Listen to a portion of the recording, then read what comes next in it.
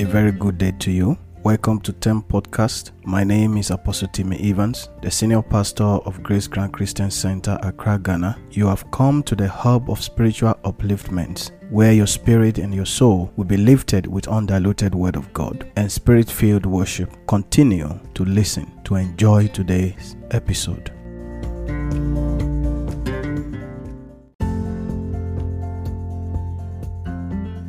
It's another wonderful Wednesday, and on Wednesdays we have a short Bible study.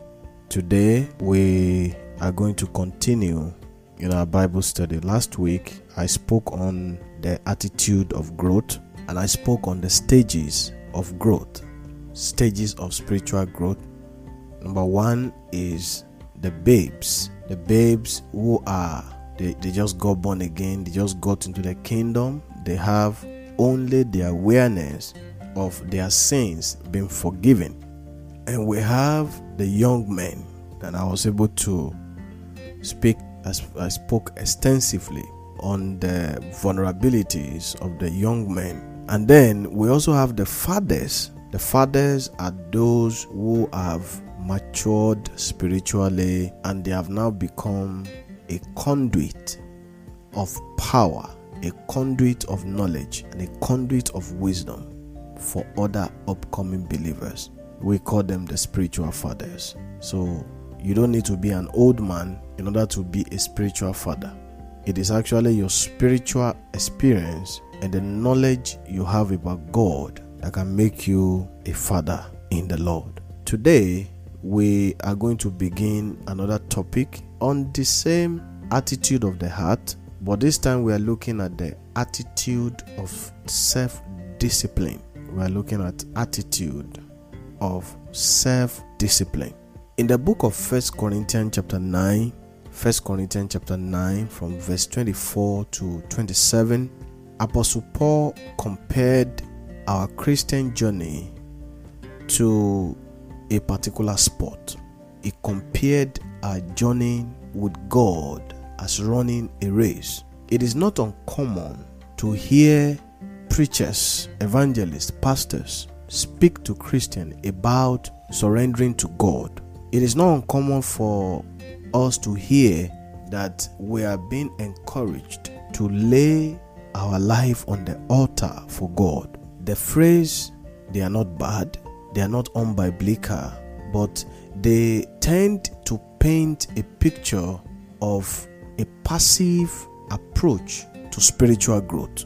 Apostle Paul, who clearly surrendered himself to God, according to the book of Galatians chapter 2 verse 20, used much different language in describing how a Christian should live out his discipleship unto God. So today we are looking at 1 Corinthians chapter 9 verse 24 to 27. Apostle Paul compared our walk with God, our discipleship, to a sport. What the apostle is saying is that every athlete that is going to run a race knows that is running for a particular mastery, is running to become a champion. Before the actual running, he gets himself involved in rigorous exercise to train himself, and that is an act of discipline, like preparing himself for the upcoming game. As an act of discipline. And if we are going to look at a Christian race, just as Apostle Paul looked at it as a sport, as an Olympic event, we need to understand that our journey with God requires a lot of personal disciplines. The Corinthians were always involved in the sporting event because then their city was constantly the host of something that was called the Isthmian Games. It was an Olympic style sporting event that was held every year before and after the Olympics. The average Corinthian man or woman will have been keenly aware of the discipline and stamina required for a man to succeed at the games. So Paul used their familiarity with sporting events to help them understand the discipline necessary to succeed in the Christian life. he described himself as a runner in a race who has a prize in his sight, or a professional boxer who makes contact with each of his blows. Apostle Paul compared the Christian journey to a sporting race because he is trying to establish that self-discipline is required if we must succeed as disciples of Christ.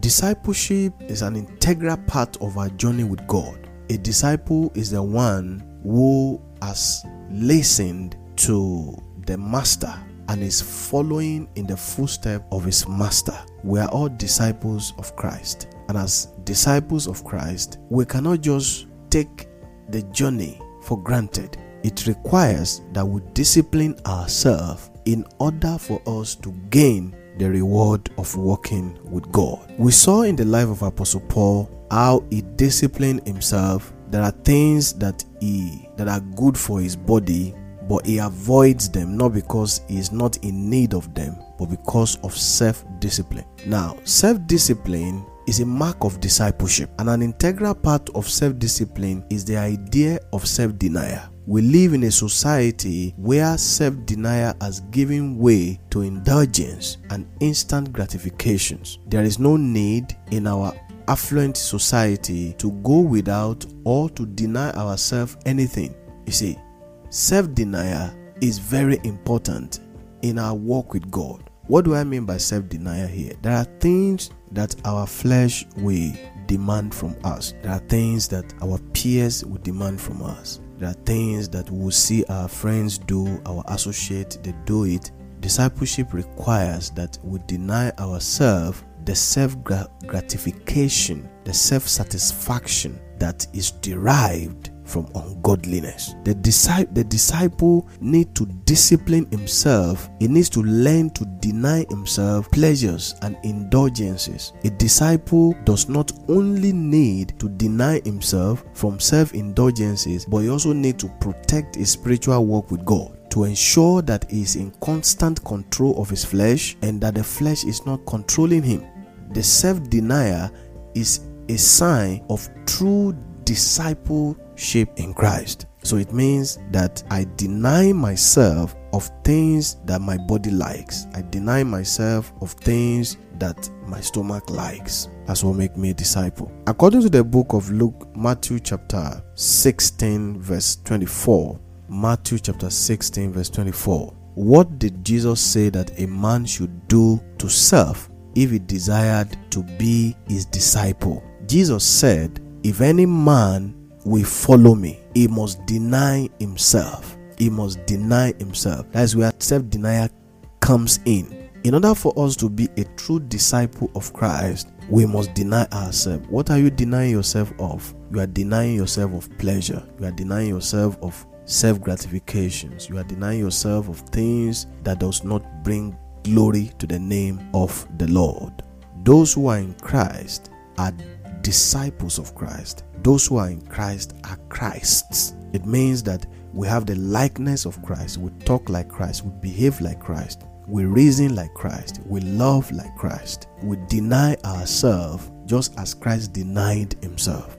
Jesus had the power to command mansions to appear, but he chose not to, because that was not the reason why he came to the world. He understood his assignment, and that assignment that God gave him requires that he denies himself of certain pleasure. I am not a true disciple of Christ until I am able to deny myself or to deny my flesh of certain pleasure. The book of Romans chapter 13 verse 13 to 14 encouraged us we should put on Christ. He said we should put on Christ. Now, how will putting on Christ affect our flesh? When you put on Christ, you are able to subdue the desires of the flesh. To be a disciple of Christ, we must be willing to crucify ourselves. We must be willing to give our life. We must be willing to give up our desires.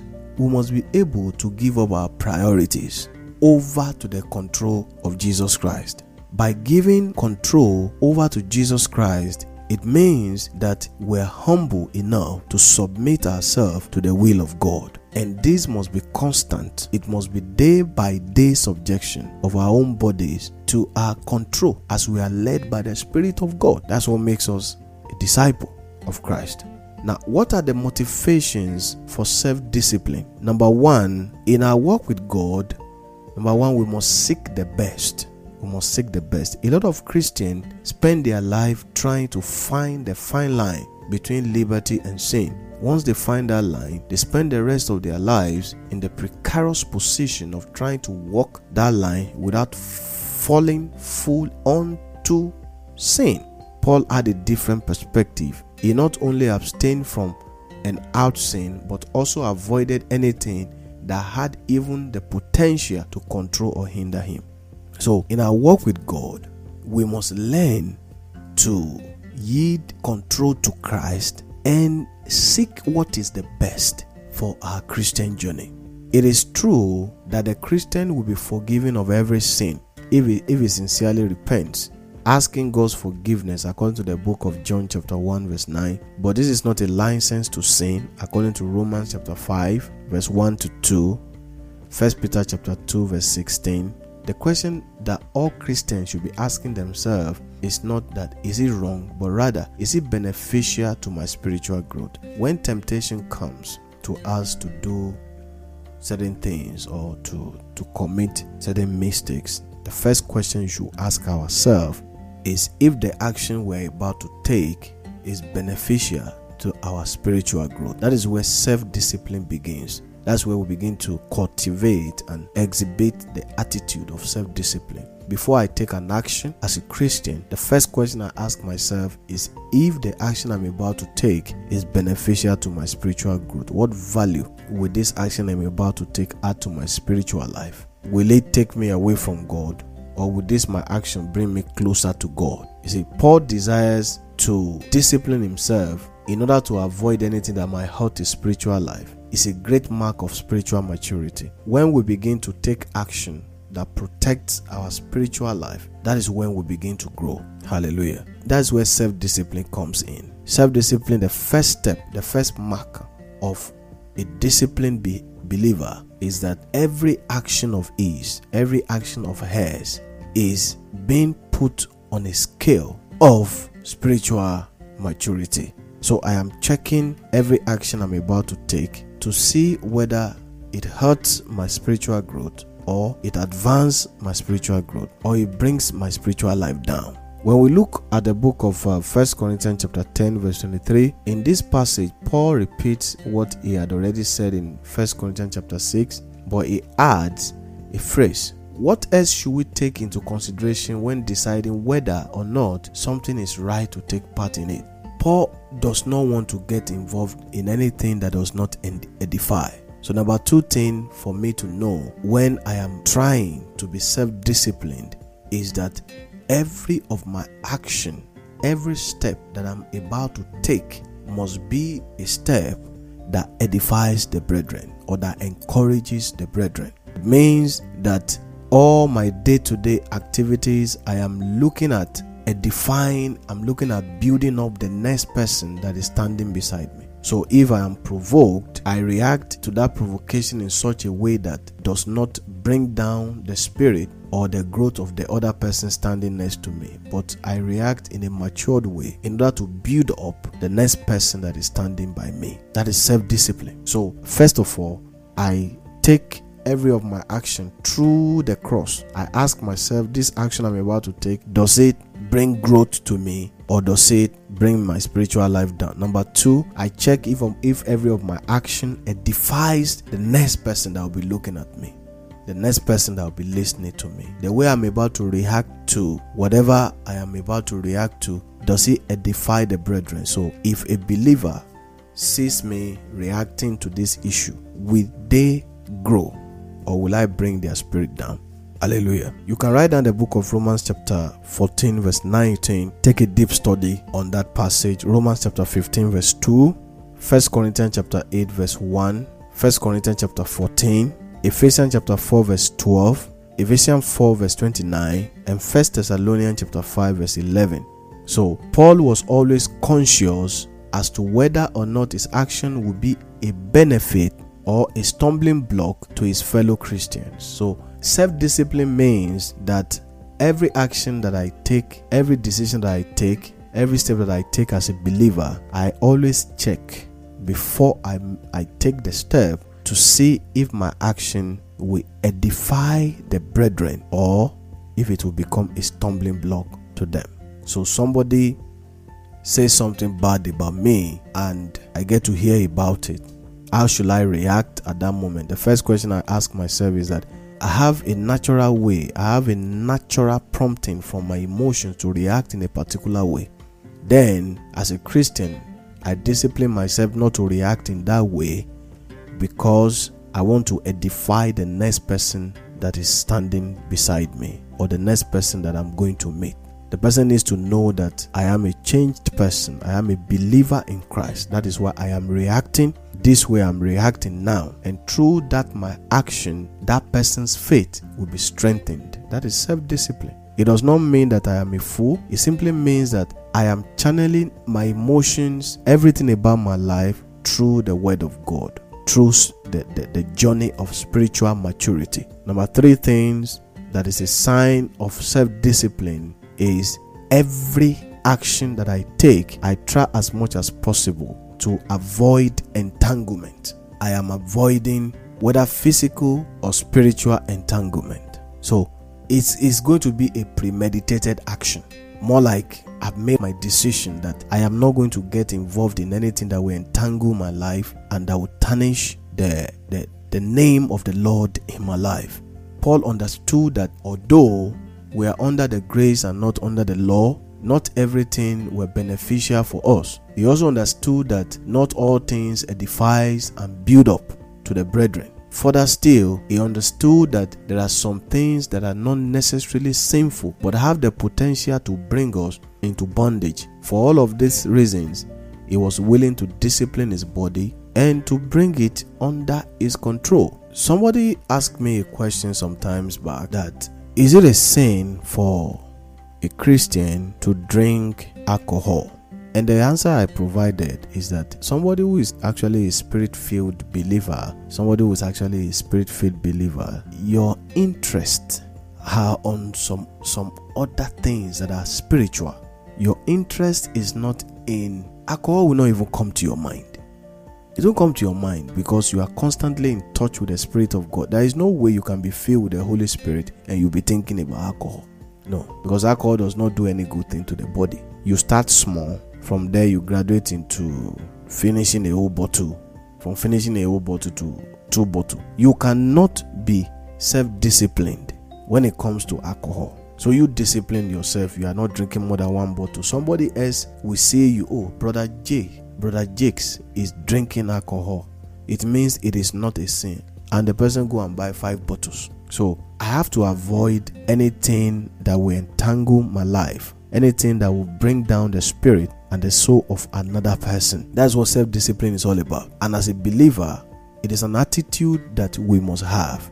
Things that are not beneficial to our spirit can bring us into bondage, and we must avoid them. May God help us in the name of Jesus. There are a lot of things that we need to discipline ourselves about in our workplace, in our day-to-day relationship with people, in our neighborhood, to avoid bringing dent to the name of the Lord. Hallelujah. Remember, I'm going to stop here today, and we're going to continue next week on learning moderation. What does the Bible say about moderation? What would be the role of moderation in my self-discipline? And how will moderation convert me to be a true believer? How will moderation help me in my walk with the Lord? God bless you.